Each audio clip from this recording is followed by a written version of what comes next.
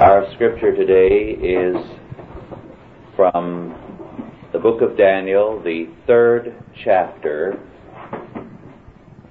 and our subject, the continuation of God. Daniel 3, the continuation of God.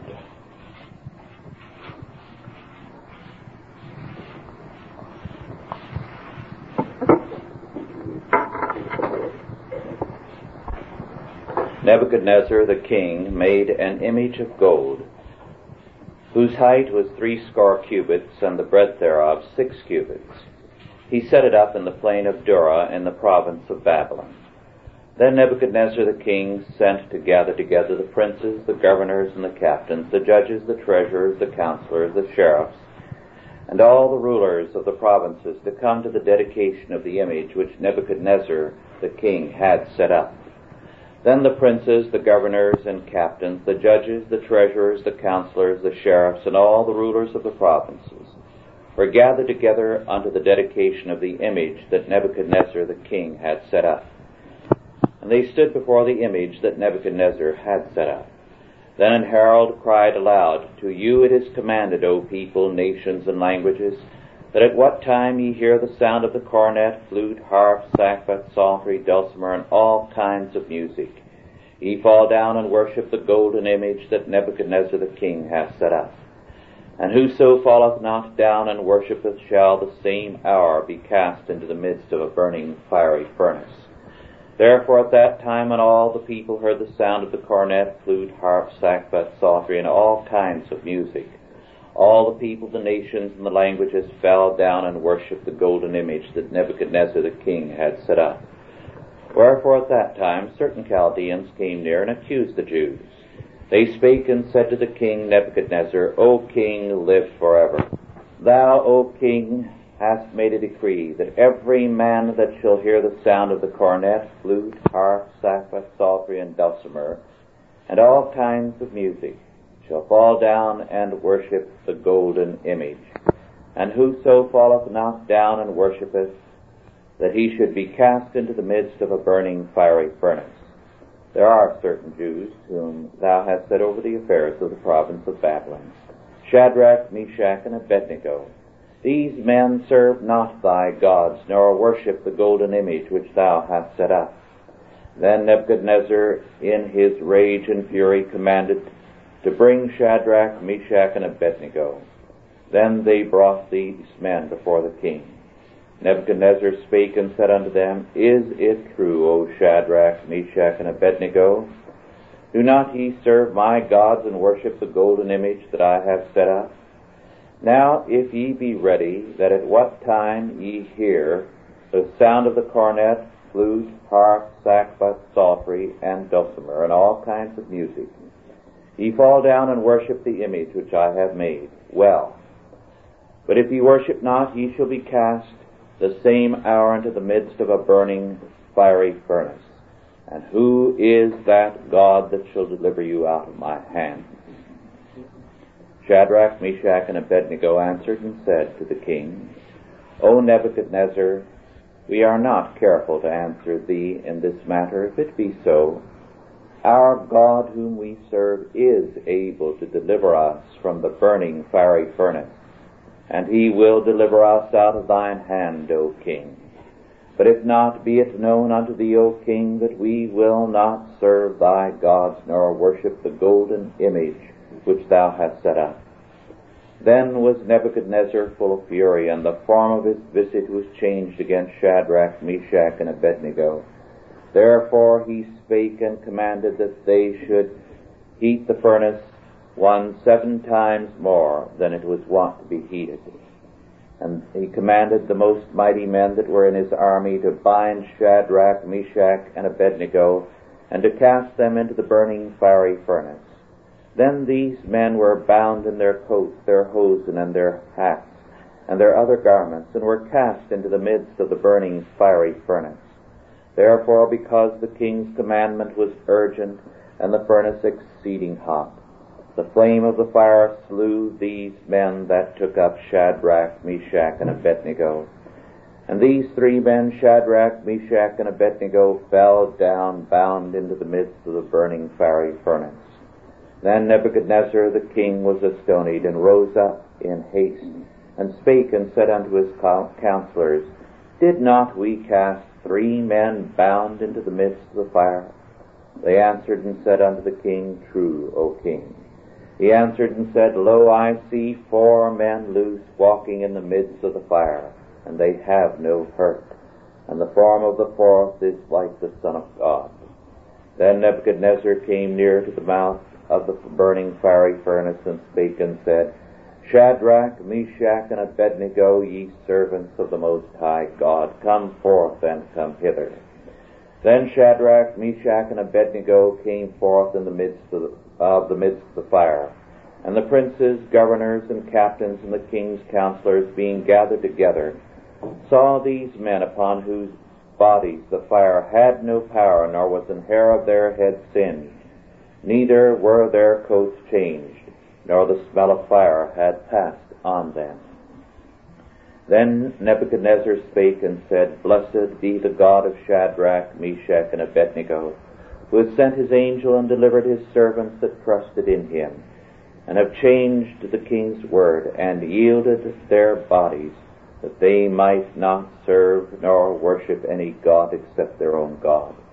Therefore I make a decree that every people, nation, and language which speak anything amiss against the God of Shadrach, Meshach, and Abednego shall be cut in pieces, and their houses shall be made a dunghill, because there is no other God that can deliver after this sort.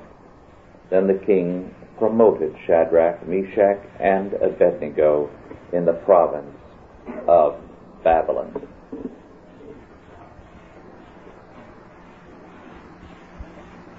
The Babylonian philosophy was basically similar to that of our time.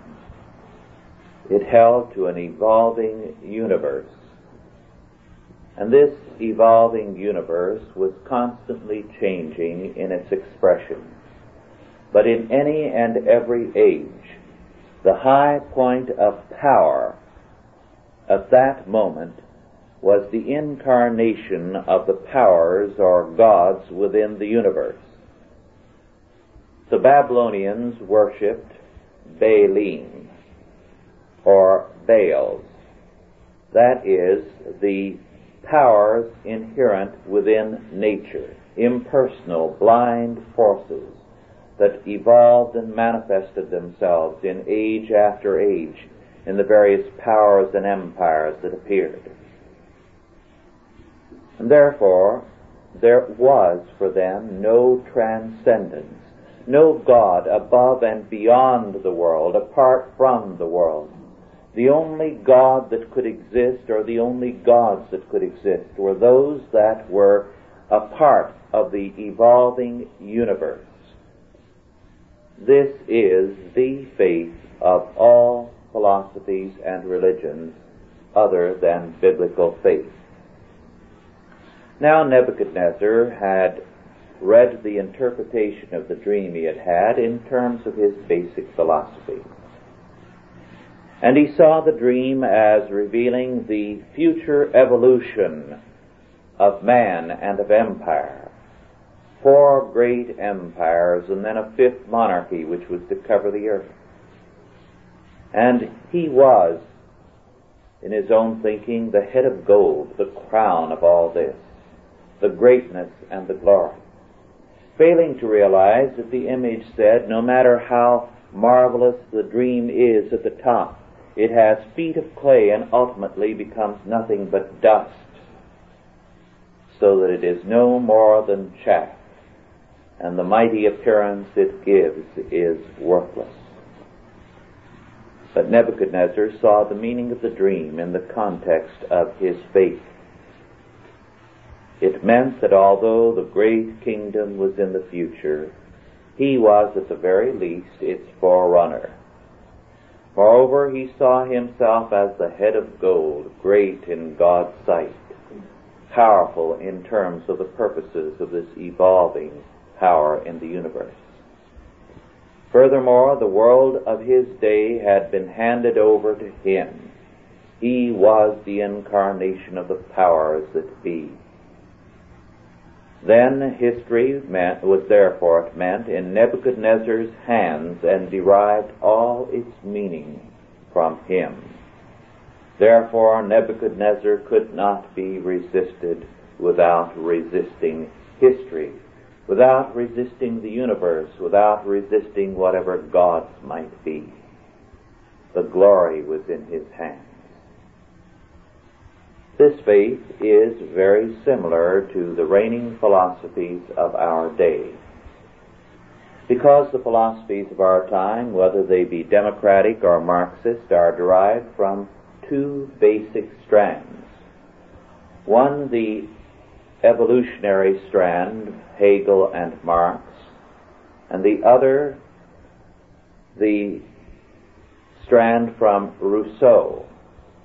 Now, according to Hegel and Darwin, evolution sees the blind, unconscious forces of the universe expressing themselves in one form after another, trying to realize themselves. And for Rousseau, this realization came about in that the people represented the broad base, the divine power immanent in mankind. And the will of the people was incarnate in their leaders, so that the general will of the people manifested itself in the leaders, an elite group who knew, because they incarnated it, what the people either wanted or should want, so that they themselves knew better than the people what they wanted. Now this, of course, is Marxism.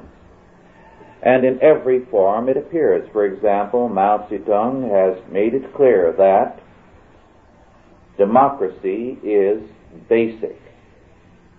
And he has said that the reactionaries, such as America, are merely paper tigers, because the reason, he says, is that they are divorced from the people.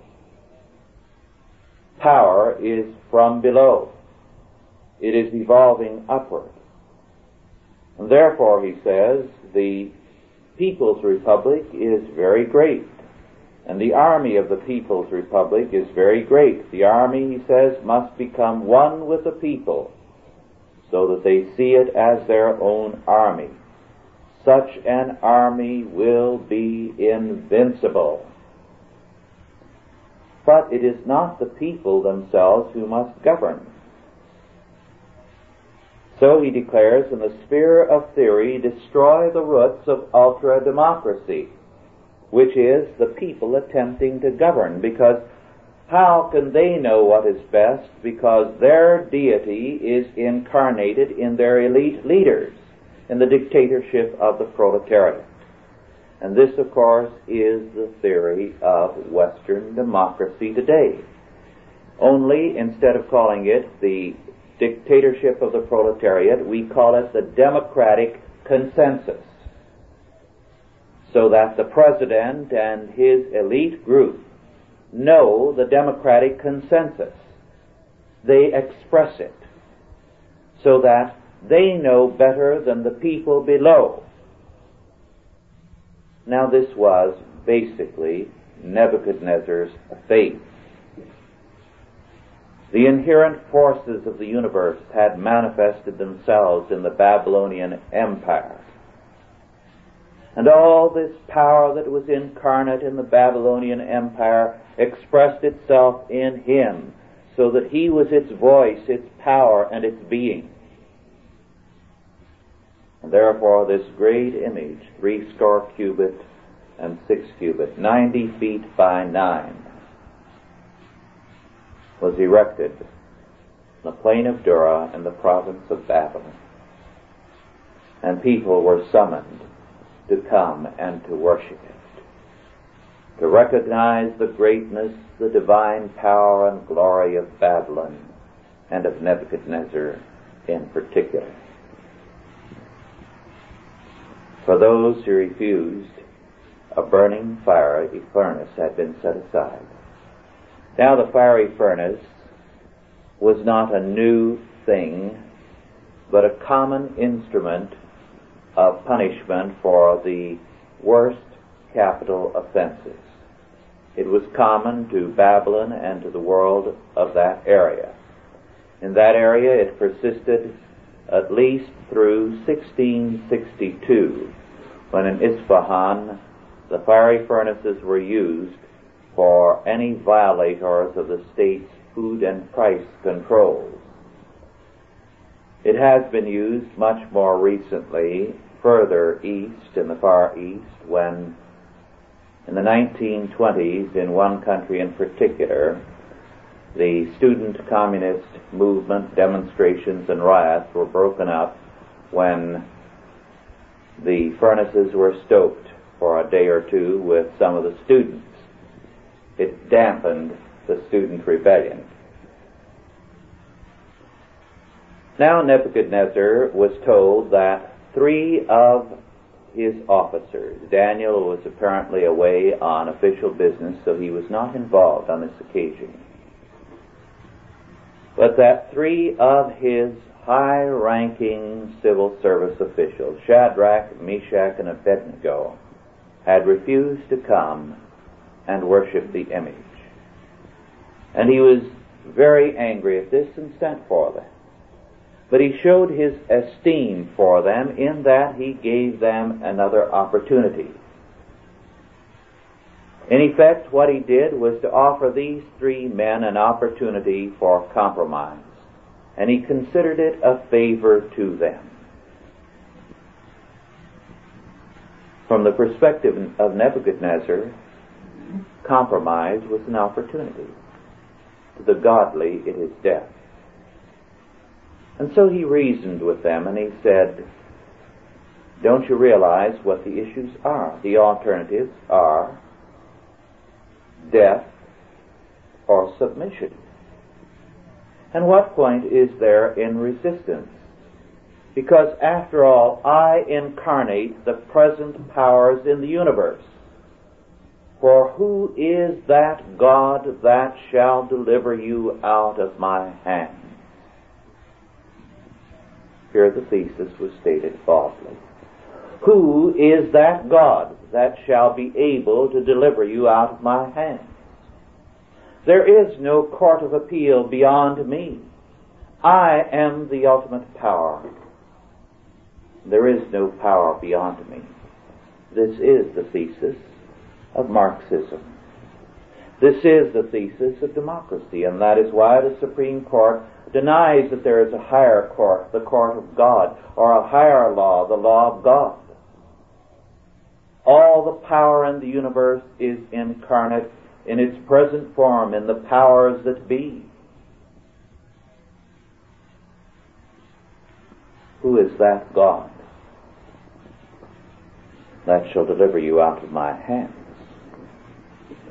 Nebuchadnezzar, therefore, was presenting to them intelligent reasoning, that their answer was, we deny your premise.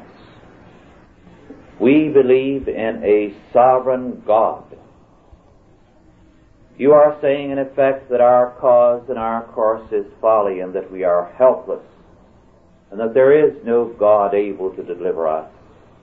But we worship a sovereign God, a transcendent God, a God totally unbound by man. And our God whom we serve is able to deliver us. But if he does not, if not, be it known unto thee, O King, that we will not serve thy gods, nor worship the golden image which thou hast set up. Nebuchadnezzar had said, God is with me, incarnate in my social order. There is no other God except that which has evolved and manifested itself in me. I am the synthesis of all the divine forces in history. These three men affirmed the transcendent God, declared that he was able to deliver them, but that he was not obliged to deliver them, because he was not bound by any prayer of man, nor any hope of man, nor any wish of man, that he was absolute Lord and sovereign. We are told that Nebuchadnezzar at this answer was full of fury. This was as direct an assault on the entire thesis of his kingship and his empire as one could make. And so he had the men immediately bound and thrown into the fiery furnace. And the heat of the furnace was so great that the soldiers who went near to throw them in were killed by the heat. But then, to his amazement, he saw the three men not dead, but walking in the midst of the fire, and one with them. Did not we cast three men bound into the midst of the fire? Lo, I see 4 men loose, walking in the midst of the fire, and they have no hurt. And the form of the fourth is like the Son of God. Then Nebuchadnezzar came near to the mouth of the burning fiery furnace and spake and said, Shadrach, Meshach, and Abednego, ye servants of the Most High God, come forth and come hither. And there was not even the smell of smoke on their clothing, nor any harm even to a hair of their heads. It was total deliverance.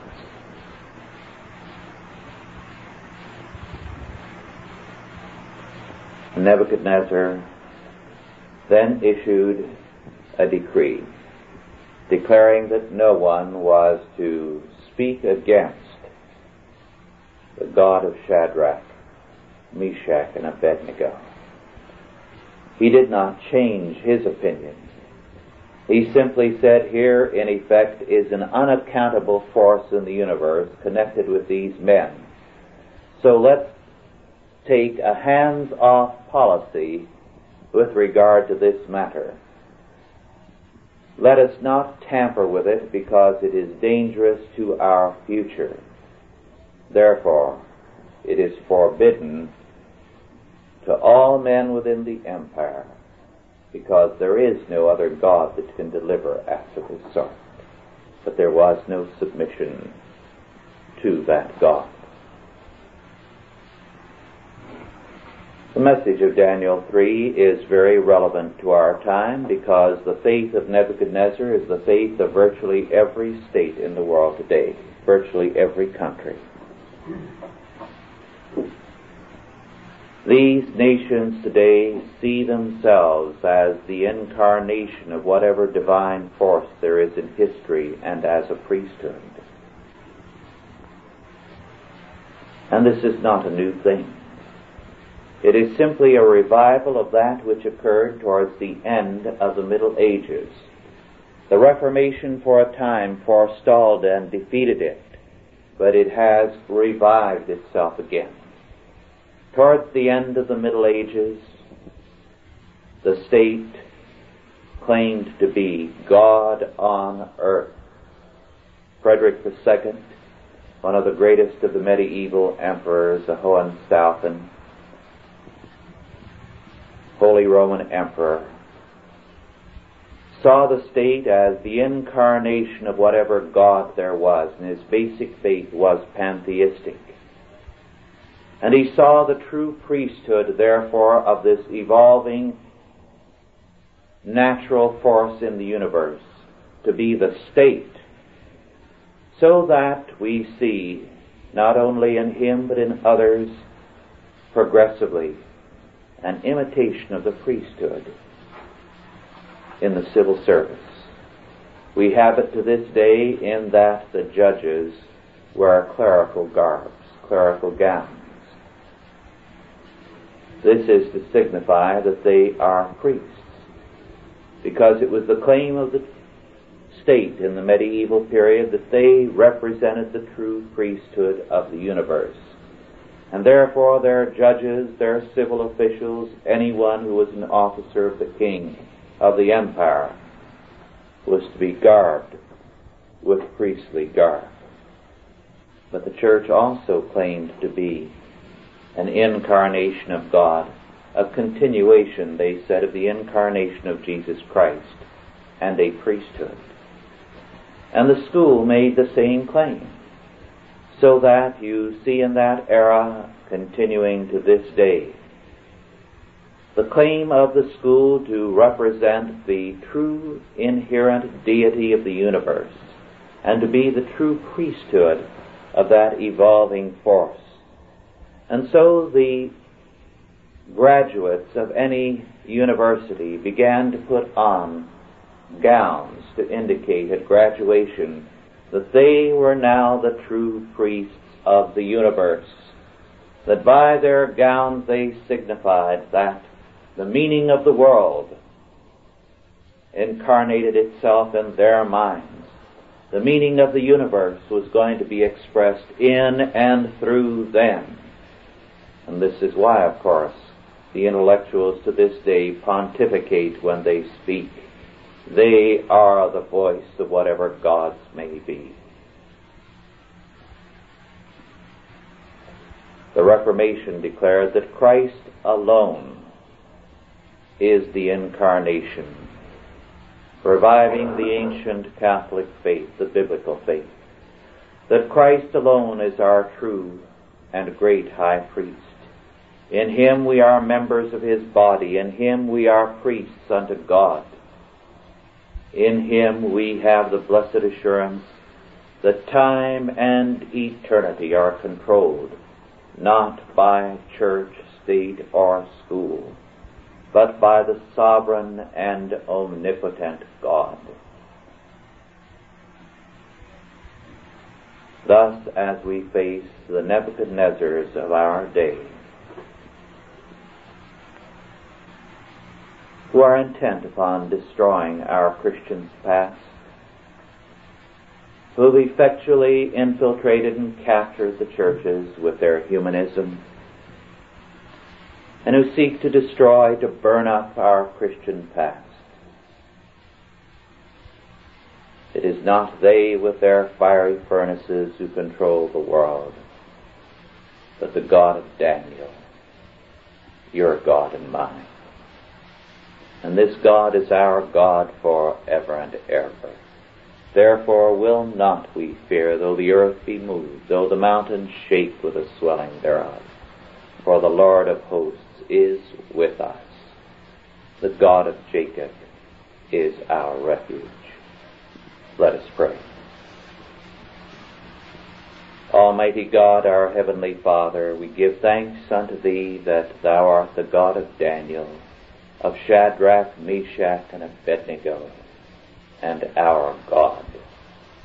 We thank Thee that our destiny is not the fiery furnaces which the world prepares for us, but Thy holy, glorious, and delivering purpose. And so, our God, we cast our every care upon Thee, knowing Thou carest for us. In Jesus' name, amen. Are there any questions now? Yes. In the verse that is mentioned about the Son of God is the last of the 25, does that mean that Nebuchadnezzar recognized it? It was, of course, Christ, yes, who was there. But not that he recognized Christ as Christ, but he recognized that here was one who looked like the Son of God. In other words, was God-like in his appearance. This was what it meant to Nebuchadnezzar. Yes. in the description of Mary as the Mother of God, is that, and sometimes the use of her image, is that a misconception of a worship? In the creeds, where we in the English read Mother of God, the true...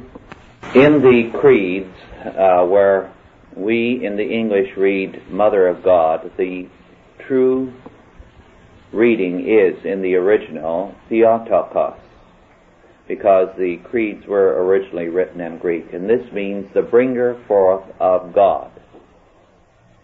So that Mother of God is a mistranslation and a misconception. But what the creeds declared, that she is Theotokos, the bringer forth of God, is the correct form and the true faith. The images then are not, because the Catholics and other religious groups use. No, with that we cannot agree. Another question? Yes. I found myself in a spot, and I wanted to ask you what I probably should have said. I was talking to somebody on the subject of the Christian Science Days, and we know somebody that is a teacher, and well, she spent years studying this. I mean, and she lives it, and At any rate, there was a child in the family, not her own, but in the family, that burned the bottom of the teeth very severely. And she was the one that came to talk to him. And as he said, the next day he was healed, and his whole family converted to Christianity afterwards. Because it seemed like a miraculous thing that his feet were healed the next day. And then after she talked to him for a while, the pain went away. So what do we make of this? Because I was saying, well, if she has this power, if they were saying, well, do you think she's bewitched? And I said, well, I don't know, but I think she has this power. It's not prescribed. And if you had a doctor there, maybe there's a lot of reasons why his feet were there the next day. I don't know, but I'm just saying, it's either Christ or Satan. Which is it? And how much power does Satan have? Does Satan give people the power to heal? Well, first of all, in that case, we cannot be sure that there was healing. You hear a great deal about such things, and I've heard a great deal through the years about healing through various cults and groups, and it doesn't usually bear close examination. So that is one point. Second, there are, on occasions, things that are remarkable healings connected with occultism, and they do have very often dangerous after effects, in that there can be physical healing, but mental deterioration. And we don't know enough about the relationship of the mind and body to understand everything here, but there are definitely cases where there are startling instances of healing that are clearly demonic. And Dr. Koch, who has made a study of this, has cited a number of these in connection with occultism, but of the deadly after effects.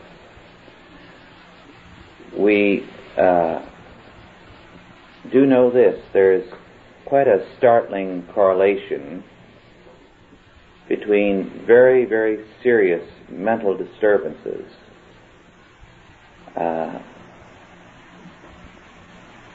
and physical health. In other words, to be very specific, some people who show very extreme and almost, I would say, in some cases definitely demonic mental disturbances will have nothing wrong with their body until, say, through social pressure or psychiatric work, they are forced to a measure of moderation and conformity. and then their body breaks out in some ailment or another of a serious sort.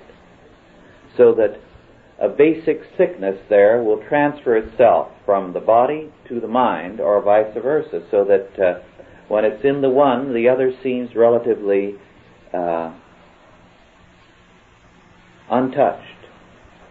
Now, normally, most of us, the mind and body are closely related, but in these people there seems to be almost a schizophrenic separation between the two. Now, we don't know too much about things in this area, but there are definitely some peculiar things. If we follow after the healing manifestation, we're going to be in the same both predicament as Nebuchadnezzar. We're going to say, we're going to look to the highest point of power that we can see. And this healing is the highest point of power in my experience. Therefore, I'm going to worship in terms of this act of healing. What? So you can be more powerful to come on. Yes, then they'll worship that. But we are not to worship in terms of power, but in terms of truth. Knowing that the true power of the universe is in God, and God speaks through His Word. So that those who follow such an instance like this can, 5 or 10 years from now, be involved in something else, you see, because they are following the highest point of manifestation of power for them. Power related to them, what it does for them. And of course, the medieval stories of Faust had precisely this aspect. Faust promised that the highest powers they would see in their lives would be manifested for their behalf if they would sell their souls, or rather the devil promised Faust, that the powers would be manifested for him if he sold his soul to the devil. What did he want? Was it gold, or was it women, or was it pomp and circumstance? Power would flow to him at that point, you see, because he was worshiping power. And this is what the healing cults get into. They do worship power, and the amount of serious mental disturbances in any and every healing movement are tremendous. Yes? I'm not thinking of any group or religion and has something to Satan is the only power that the only one that has the power to heal. God does heal us. That's right. On him to heal us, right? Yes. And there are many, many evidences of such healing. But you see, there's a difference between worshiping God and worshiping healing. Now, the religion of the American Indians is nothing but healing. They have no religion apart from that. Their religion is centered around the medicine man. And that's why, when I was among the Indians, the thing that would draw any and every Indian was any healer. He could come in the name of any religion, but if he promised healing, every Indian was there overnight, because this was the only kind of religion they recognized. What's in it for me? Is it going to help me overcome sickness?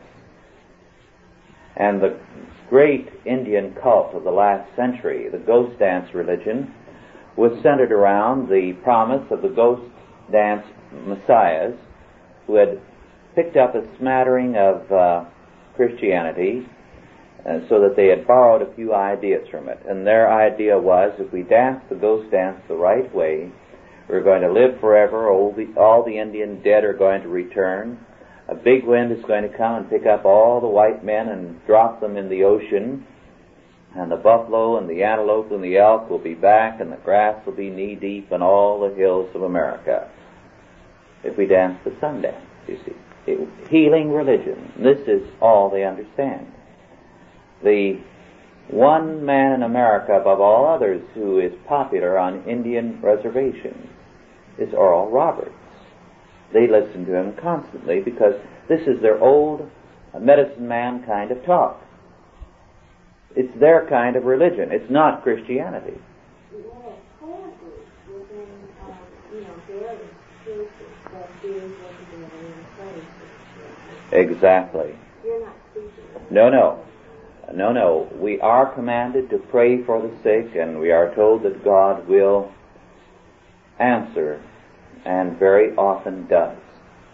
So that we are to pray for healing, and we would be amiss, we would be sinning if we were ill and did not pray for healing for ourselves and for others.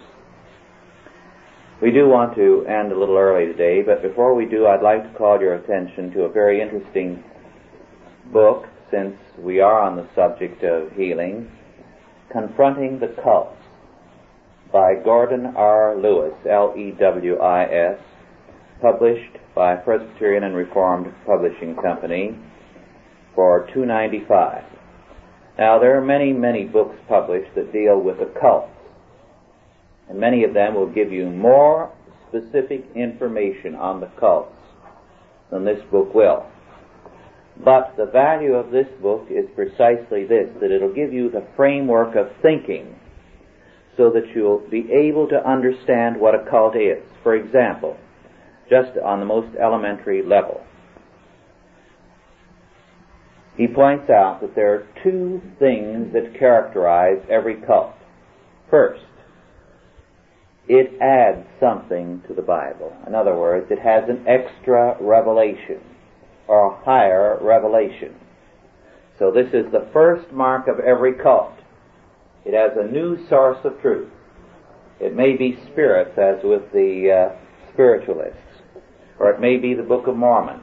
It can be anything, but they have another source and a higher source of truth in the Bible. The second thing that characterizes a cult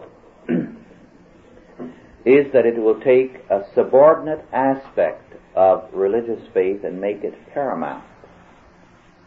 Whether that subordinate aspect may be right or wrong, they'll take that and make it paramount. It may be something with respect to eating, or the day of worship, or something else, anything. But this is made paramount rather than the essentials of the faith. So it is important in that respect, in that this book gives you the basic theological and philosophical perspective for understanding what cults are. Well, with that, we then adjourn for today.